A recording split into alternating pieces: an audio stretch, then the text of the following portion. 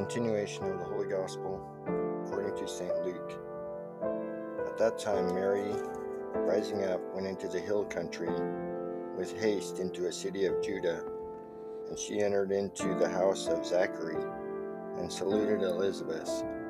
And it came to pass that when Elizabeth heard the salutation of Mary, the infant leapt in her womb, and Elizabeth was filled with the Holy Ghost, and she cried out with a loud voice, and said, Blessed art thou among women, and blessed is the fruit of thy womb. And whence is this to me, that the mother of my Lord should come to me? For behold, as soon as the voice of thy salutation sounded in my ears, the infant in my womb leapt for joy.